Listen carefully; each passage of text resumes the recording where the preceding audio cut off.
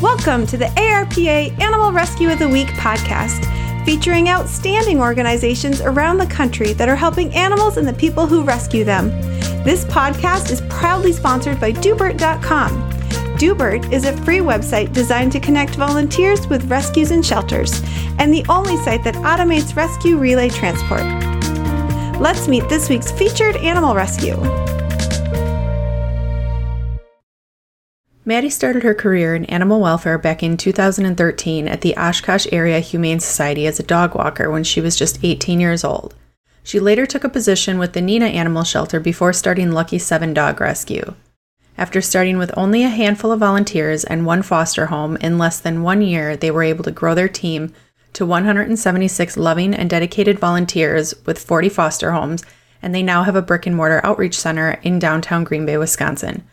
Since developing their office location in downtown Green Bay, Lucky 7 has exceeded all of their original goals for growth and now operates with a team of over 300 volunteers and 96 foster homes.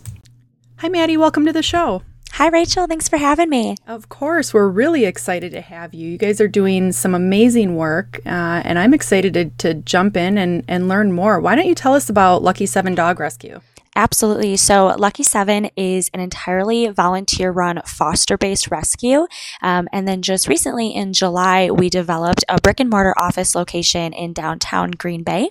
So even with that new space, we do remain entirely volunteer-run, so we don't have any paid staff. And essentially what our mission is to promote positive animal welfare throughout our Green Bay community as well as across the country. And then also, develop positive educational opportunities for people in our community and then really be involved in the community as well. That's really cool. I'm really excited to learn a little bit more about some of your community outreach programs. Let's start a little bit about why you started it. We talked about the community. Tell us a little bit about your background and how you got into the animal welfare world. Yeah, absolutely. So for me, I had actually never planned on really being involved in animal welfare. Where I was from, there was an animal shelter, but they were really successful and there wasn't really a whole lot of need for involvement when I was a kid there. They primarily worked to transfer dogs in from, other parts of the country that might be struggling with overcrowding or, looking for opportunities to transfer elsewhere. And then I went off to college and I was actually a pre-med major to start. So, for 2.5 years, I was going through the pre-med program and was a very science and math and numbers kind of person. And as a freshman, I started volunteering at the local shelter near my college town in Oshkosh. So the Oshkosh Area Humane Society. And I was anything from, taking the dogs out and playing to cleaning up kennels to helping with feedings. And the more I got involved there, the more I was able to really bond with some of the staff and develop relationships with other volunteers and learn more about, different needs for animal welfare, not just, throughout the Fox Valley area, but also spreading even back to my hometown in Green Bay, with some things that I wasn't aware of, and then different ways that there were needs for help throughout the country as well.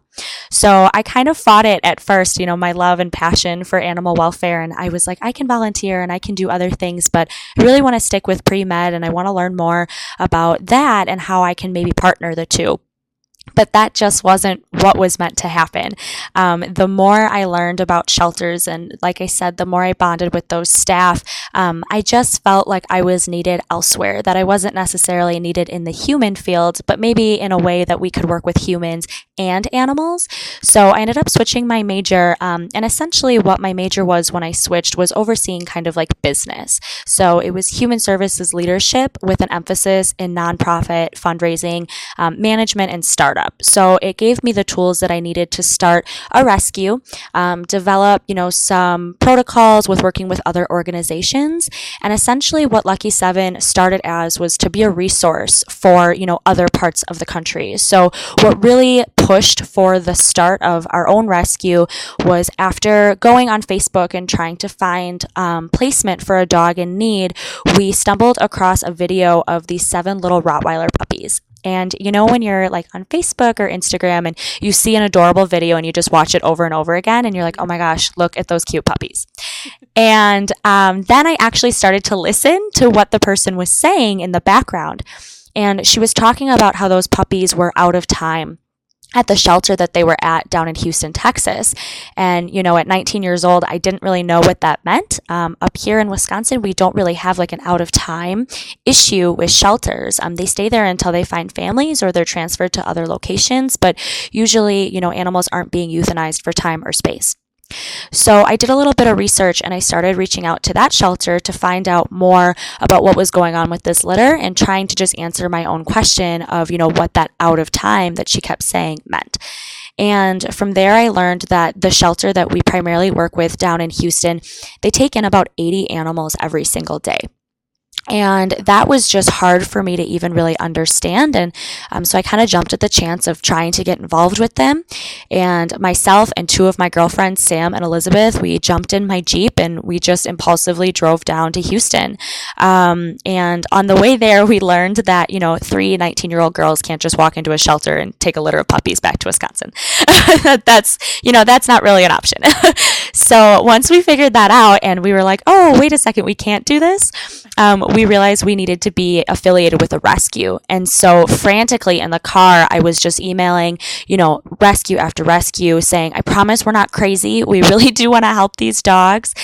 Will you vouch for us? Will you, partner with us to get these dogs out of the shelter and get them back to Wisconsin? And that was how we developed our relationship with Lola's Lucky Day. So what Lola's Lucky Day does down there is they take the dogs from the shelter, they place them into foster homes, and they get them vetted. And then from there, they transfer them across the country to their rescue partners. And Larissa, the founder, is actually from Wisconsin originally. And so for her, she had a soft spot for us. And she's like, these young girls are trying to do what we're trying to do. And they were in their very first year. And so very naturally, it just made sense for us to partner and work together. So when we got down there, we literally drove down there, we got the dogs, and we drove right back to Wisconsin. We didn't spend the night. We didn't really slow down for a second to think about what we were doing. And then as we got back, we learned all of the different things that come into transferring, getting these dogs in for their health certificate and getting them checked over by a vet and making sure that they're okay and making sure that we were following all the protocols that we needed in order to be successful and in order to help those dogs find homes. And what's funny is that very first trip when we returned, we said, oh yeah, we can do this again, like maybe once a year. And we ended up going to Texas almost every single month that very first year that we did it. So we just learned so much about all of the people down in Houston at Lola's Lucky Day, Larissa and Mandy and their team of people that are just working so hard to go above and beyond for these animals and advocate for them. And we just knew we wanted to be a part of it. So we were kind of able to work from there, and everything else was very just an organic growth after that. I read a little bit about this story previously to the call, and I was very intrigued by it. And now hearing all of the details that, we find that most people who get into animal welfare are very naive in the beginning, right? Absolutely. They just want to help. They don't really have a goal. They have no idea what their end task is going to be. But that is, that's an exact replica of what we hear over and over and over again, right? We just want to help. We don't know the details. We'll figure it out as we go. And that's what's so different about rescues versus shelters, is the fact that they just want to help. Right. Help. And so really what came out of that is it sounds like a fantastic relationship with a group in Texas. And you still work with them today? We do, yeah. So about 80% of our dogs actually come directly from their rescue. So the shelter that they work with, Harris County, it's one of, I believe, 3 shelters in the Houston area. And that one shelter, Harris County, they take in about 80 animals every single day. When I first got started, going back to that naivety that you were talking about and just wanting to help and not really understanding what to do or how to do it or how these things happen, everyone always asks us like, oh, why Texas? Or why does the South maybe have some overcrowding issues? And they hear stories about Alabama or Louisiana or even Southern California. And a lot of people, here in the Midwest, we don't necessarily have that problem. So it might be hard to understand. And for a lot of people, it might make sense to just go to a breeder. Or things like that. But the truth is that these issues are happening all over our country. And even if it feels disconnected, things like social media and reaching out and building those relationships with other parts of the country really help us to better educate ourselves about how we can make a difference, not just for the animals that we're helping, but for the people too. I'm always preaching to our volunteers and even our community in general when they come in and learn more about what we're doing is how hard those fosters are working down in Texas to save these dogs. And even though they're not able to save every single one, they put their hearts on the lines to just go above and beyond and make sure that any time they do have with a dog is a positive experience for them. Yeah, no, I think that's really great. And it's great that you acknowledge all the work that the volunteers and the foster homes put into this, because I think often they don't get that recognition. So I think that's great. So I have a question for you, because we often hear that there's resistance in communities when they hear about organizations bringing animals across state lines, right? Instead of helping the animals locally. Do you get any pushback from the community? Do they wrap their arms around this? What does that look like for you? Do you have any struggles or challenges? Yeah, Rachel, that's a great question. So when we first started, I definitely felt like not necessarily that we were getting pushback, but more that we were getting people who weren't understanding the why. So we would get a lot of that, whereas, why don't you help dogs here? Why don't you help dogs in our community? But so about 80% of our dogs are coming from Houston, and the other 20% are local owner surrenders. So if someone reaches out to us and they've fallen on hard times and they're not able to provide care for their dogs, we offer them some options. And if we can, we take that dog into our program as well if we've got a suitable foster home for them.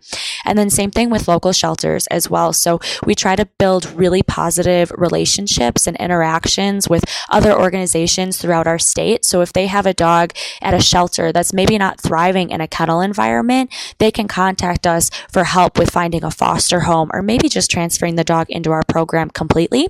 So we definitely do our best to help everybody. And one thing that worked really well for us during the educational process as we were starting up was just explaining that to people. We do occasionally get an owner surrender request, but we're not getting 80 requests a day. And so that kind of helps them with understanding, like, when there is a need here, that's our purpose too. Our purpose is to help everyone, not just in Houston, but here in Wisconsin and all over the country. If we get a request for a dog anywhere, our goal is to do our best to help them or provide the people who are advocating for that dog the tools that they need to help them.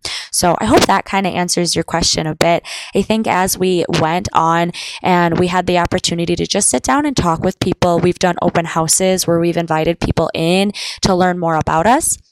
And our volunteers will ask questions too about, what do I say when I post my foster dog on Facebook and someone comments and they say, oh, why are you taking a dog here from Texas and maybe not a dog from a local shelter? And what I like to explain to people too, that is a lot of the shelters here in Wisconsin, they're actually taking dogs from other parts of the country as well, because the need here in our state just isn't quite as severe as parts of the country.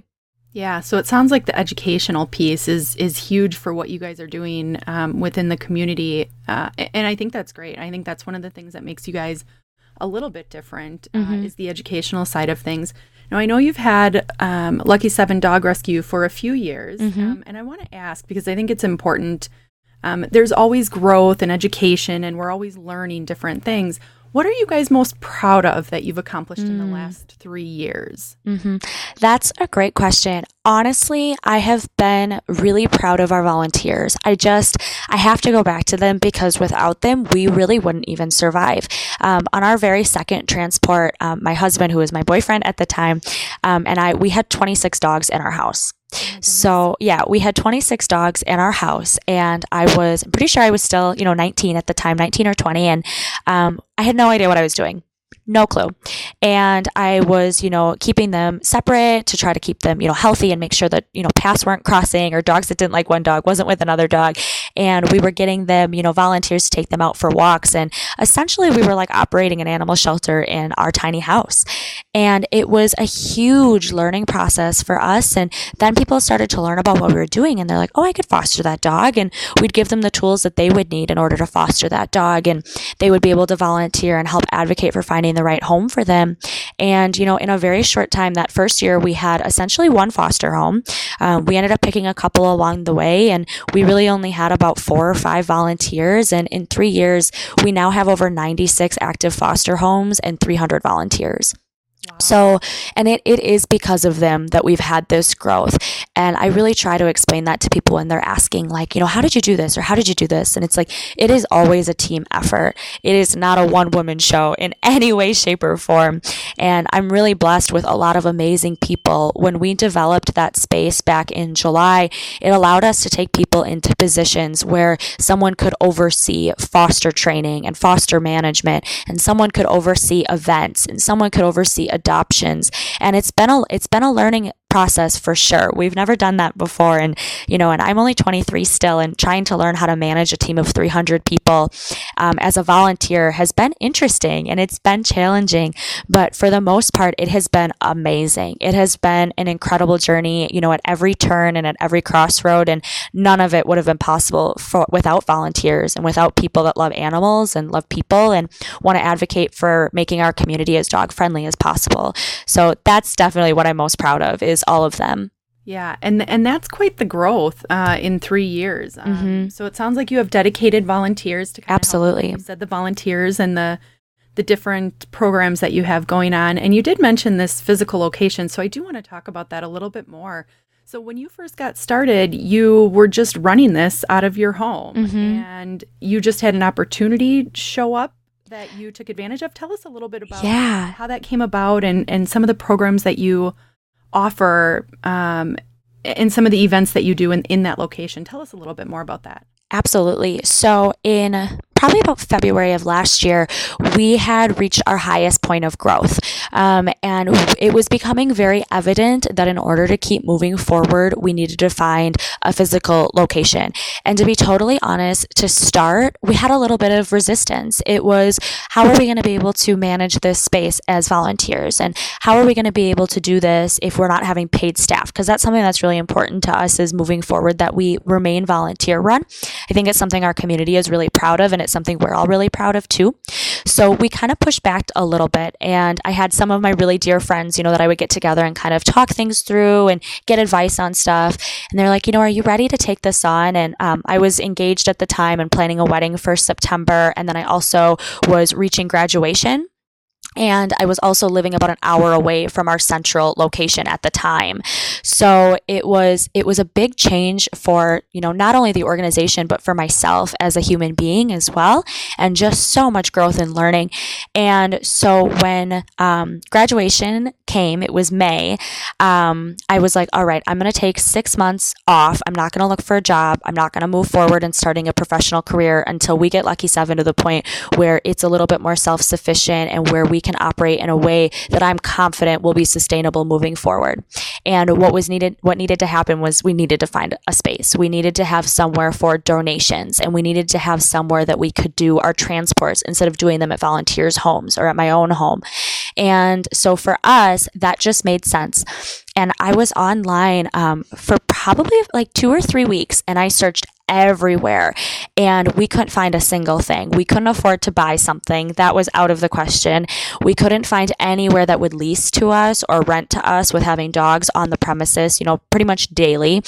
And nobody was really on board with the idea.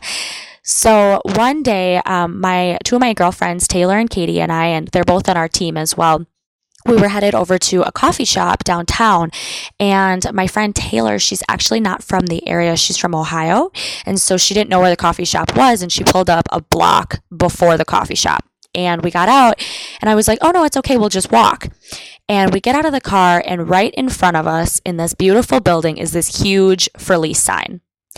And I'm sitting there staring at it, and I was like, why have I not seen this on any of the websites I've been looking at? I'd reached out to realtors and had never seen this space. And it was in a prime location. Our on-Broadway area in downtown Green Bay is just really like up and coming. And there's all of these really cool stores and very modern ideas for business.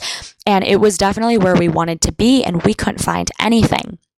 And so I dialed the number right away, and we called and left a message saying that I was interested in coming in to see the location. And we go down and we get coffee, and we don't hear anything back right away. And so when we're sitting at coffee, we're like talking and we're like, oh, it's probably like, $10,000 a month. There's no way we're going to be able to afford this space. It's just way out of budget. There's just no way.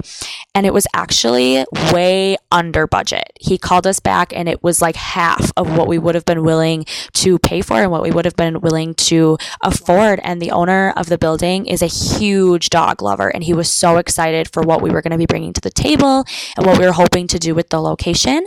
And so we just hit the ground running. We signed our lease on June 5th, the day before my 23rd birthday, and we had our grand opening on June 23rd. So in it was about 2.5 weeks, we pulled off a grand opening, an open house weekend. We moved all of our stuff in. We had a transport where I believe we brought in like 14 dogs, and it was just awesome. And all of our volunteers were so supportive, and everybody had a hand in just jumping in and making it successful. And it's allowed us to kind of change the way that people see animal welfare. So we've done birthday parties there. We're doing a bridal shower there next month. We've done foster trainings and open house. We've been able to be a part of our downtown farmers market where sometimes we have 100 people coming in the door to kiss these puppies and socialize with them. We've had people who have stopped in after having a horrible day or after receiving really bad news who have been able to sit on our couch and, enjoy a glass of water or a cup of coffee and pet dogs and talk with people who love people as much as they love animals and feel like they're in a place that's really welcoming. So it's just really opened the doors for us in so many ways. And even though it's brought a lot of change to the table, it's all been really good change. Yeah, it sounds like all really good change. For the listeners out there that are in the area, can they contact you for an event? How does that work? Are they your events that you put together, or do you welcome the community to come to you with ideas, or if they want something specific, do you work with them for programs like that? That is a great idea. So, or a great question, sorry. So when people are looking to get involved with us, they can reach out to us directly. It works well if they email our promotional team, and it's promotions@lucky7dogrescue.com. And then from there, our event coordinator, Taylor, will actually kind of streamline the process for them. She is awesome. She works in Milwaukee, but I swear I see her once a week. She is always here in the area helping us with something, and she's creative and passionate, and she's really, positive to work with and just a glowing positive force. And she's always willing to kind of take a hand and help people out. And so we do plan all of the events. Sometimes, or like other organizations will reach out to us to partner. We have a really cool event coming up in December. It's called Pics with Pups and Santa, and we're able to collaborate with some of the other animal welfare organizations in the area, like Happily Ever After, and kind of show how these different nonprofits are working together because we all love animals. So we welcome people to come and get involved with us. Yeah, that's very cool. I definitely like the community aspect of what you guys are doing. Again, it's very different from a rescue standpoint. So I think that's really, really incredible that you guys are looking to partner with various organizations and the encouragement to get more volunteers signed up. Now, for that physical location, do you guys have standard hours? We do, yes. People stop in and see you? Yeah, so we're open on Tuesdays from 11 o'clock to 2. And then on Saturdays, we're open from 10 to 1. And then we do have an intern coming on with us in January, and she'll be picking up an extra day. So she'll be there on Thursdays from 4 to 7. And again, all those people that are in there working those open hours, they are volunteers. And it's really incredible. We have one family of volunteers on our team, Mandy, her husband, Chris, and their 3 girls. And they are just amazing. They're huge assets to us. And Mandy actually works those Tuesday open hours. She's in a volunteer management position with us, and she drops her kids off in the morning at school. She goes home and throws in a load of laundry and gets some work done. Then she heads over to the rescue for 11 a.m. to open and hangs out until 2 o'clock before going and picking up her kids from school. So it's a busy day for her, but she loves animals and she loves talking with other people, and it allows us to give more opportunities for people to come in and get to know more about us and what we're trying to accomplish. Yeah, I'm blown away by this physical location, as you can tell. So I think it's great, and if we can do anything to kind of help spread the word and absolutely raise more volunteers and more people involved, that's what we strive for here. So thank you. I do want to ask, right? We've talked about a lot of positivity and things are going well and the growth is going great. But I also know that, you know, with rescues, there are challenges, right? With whether it's with the animals that you guys are taking in or in the community. Do you have any specific challenges that you're seeing either with the community or the animals? And have you guys come up with a plan to overcome those? Mm-hmm. That's a great question. So one of our biggest challenges is communication. So with us being an entirely volunteer-run rescue, all of our people, you know, that team of 300 people, they all have, you know, full-time jobs. They have husbands and wives and families, and they've got, you know, other things that they're investing their time into as well.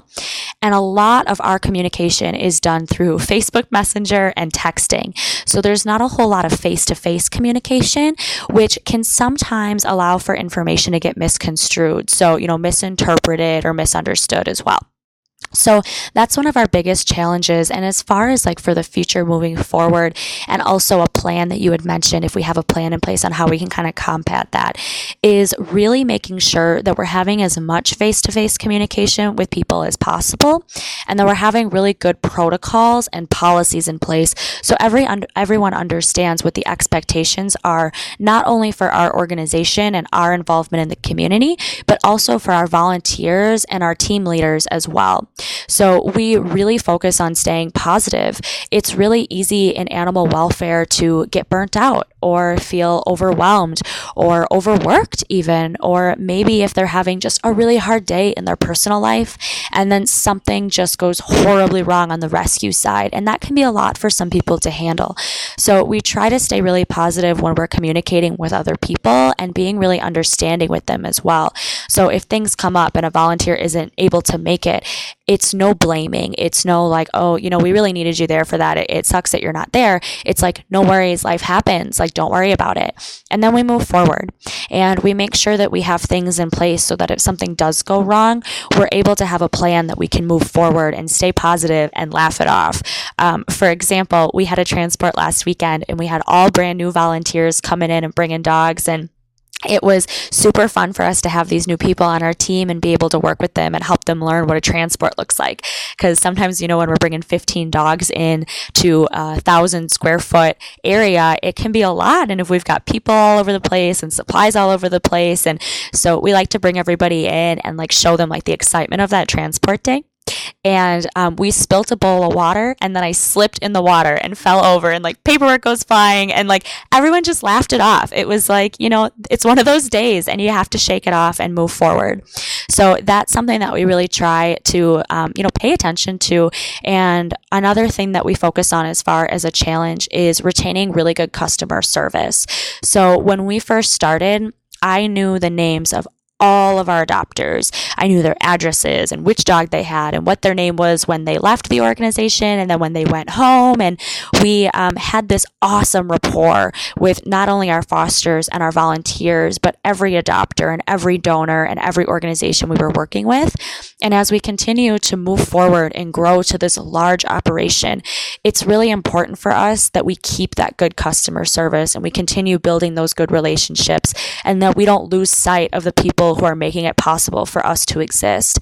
So as things have continued to grow and change, other people have left the organization and moved on or started new jobs or had changes in their life. And we want to be able to know that we can keep moving and keep sustaining our organization for a positive future.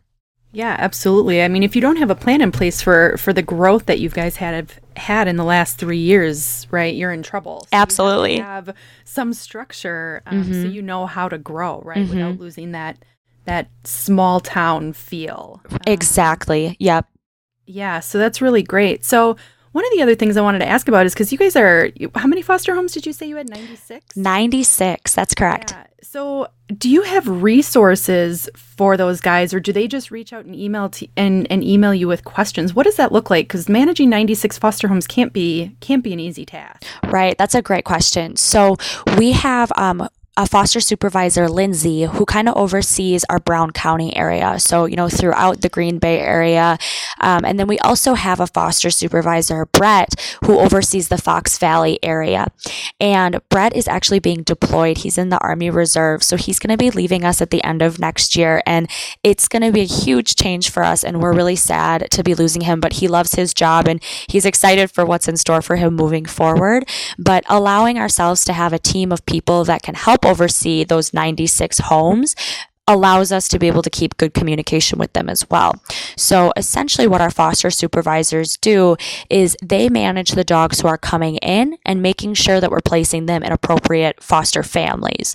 So each of our foster families has a folder, an online folder that myself and all of our team leaders have access to as well. So there's notes on them in there if they have children or a fenced in yard or other animals. So we know that the dogs we're placing in their homes are going to be able to stay there until they find their forever family. And then from there, we use a Facebook group. So Lindsay or Brett will post a photo with information about the personalities of these dogs. And then if people are interested in fostering them, they can comment or reach out for more information. And then we sign them up from there and we commit to taking that dog into our program on their designated transport date. So it sounds like a lot, and there's even a little bit more steps that go into it than that. But having these people that are really positive and good communicators and able to follow certain protocols and practices allows us to get dogs in, get them into homes that work for them, and then promote them for adoption from there. Yeah, it definitely sounds like your two leaders have their hands full and keeps them busy for sure. It does. It really does. And every single day we're, communicating with maybe, like right now, if I look at my phone, I've got 13 messages from foster homes. And that's 13 individual people who are either having a dog in their home right now or a dog coming next weekend or a dog coming next month. And they want more information about how they can be a successful foster home. And like I said, those relationships to us are really important. So we focus on responding to them and getting the information that they need and building friendships and relationships that will last as well. Yeah, I think that's, again, I think it's really incredible what you guys are doing, and the growth you've had in such a short amount of time is definitely commendable. Thank you so much. Yeah, that's pretty awesome, actually. So you mentioned the Picks with Pups in December. Mm-hmm. Do you have anything coming up in 2019, early springtime 2019, that people can be on the lookout for? Yes, absolutely. So one of the biggest changes that we have coming for 2019 is we're going to be doing our best to plan a year-long calendar of events. So there will be 3 big fundraisers that we'll be doing, and one that I can kind of give people an update for this spring is going to be a golf outing. So it's something that we've talked about in the past that we're super excited about. And Taylor, our event coordinator, has been to quite a few golf outings and it's one of her favorite activities. So she is pumped about hitting the ground running and kind of getting this prepared and taken over and everything like that. And then we also have an awesome partnership with Thrivent Financial, and they're looking to get involved with the golf outing as well. So that's going to be one of those big things to keep an eye out for in the spring. Yeah, that's awesome. And is that all posted on your website? Do you have like an events page, or where can people get in touch with you? How can they find out more information? Great question. So we do have an events page on our website. So if you go to lucky7dogrescue.com, you'll be able to click on a tab that says events. And then once all the details are finalized for an event, we do post them up there for people to be able to see and sign up and get more information that way. But we do also post like teasers and we drop little hints and things about things on Facebook and Instagram as well. So they can follow us on Facebook. It's Lucky7 Dog Rescue, and then also the exact same handle on Instagram. That's great. Thank you for sharing that information. Hopefully we can get you some more volunteers and we'd love that in the events coming up. Definitely. Thank you so much. Of course. So one last thing I always have to ask is I love hearing about memorable stories. Is there one story that you have that just tickles you every time you hear it? Like just puts a smile on your face and, just fixes the world for you? That's a great question. So there's so many, honestly. And at our foster trainings, I tend to ramble a little bit about all of the exciting stories we've had. And some are really heartwarming and some are like so funny that your gut hurts, like your side hurts when you're laughing about it. But one of the big ones is actually about a local dog, Thor, that we had rescued. And what's funny about his story is he is the longest dog who was ever in our rescue. And he was with us for almost 5 months, which for us is just unheard of. On average, our dogs are with us about 2 to 4 weeks, and that's from the day they come in to the day they find their forever home. And now, one of the reasons it might sound weird that his story is one of my favorite because he was with us for so long, but what I love about his story is that we were feeling discouraged and we were feeling kind of let down about finding the right home for him. And then the perfect home walked in the door. And it actually ended up being someone that I went to high school with that I just adore. And I think they're so awesome. And they're just starting to, build a family and like settle down. And they're looking for a companion. And Thor is like a big bulldog, staffy, pit bull, question mark mix where you can kind of put like whatever label you want on him that you can. And he's full of love and snuggling and wants to play with toys and be everybody's best friend. And so for us, it was really easy to question, why can't we find the right family? Why can't we find the right family? What are we doing wrong? And then, like I said, when that right family did find him, it just all made sense. All the pieces really fell into place, and we were reminded of something that we talk about quite a bit, and that's that everything happens for a reason. So if a dog were to come back and be returned to us, it can be easy to kind of like feel sad and feel like we did something wrong. But then, like I was saying, when they find that absolute perfect home, it's like all the pieces of the puzzle come together and we're able to see why they were with us so long. So in Thor's situation, when he went home to that family, when he first came to us, that particular family hadn't even started talking about getting a dog. They hadn't even, really discussed it. And if Thor would have went home to another family before that happened, before they started looking for a dog, he would have missed out on what really, really was his absolute perfect home. And we get updates on him all the time.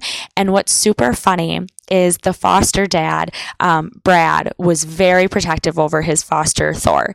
He was like, we have to find the best home and they have to be awesome and everything just has to be perfect. And I love that. I love that about our fosters, that they advocate for them so much. And then we also have a volunteer, Sarah, and she lives in Neenah. And even though we're located in Green Bay, her and her daughter do so much for our organization. And she was working with Brad to help him find like the best family possible.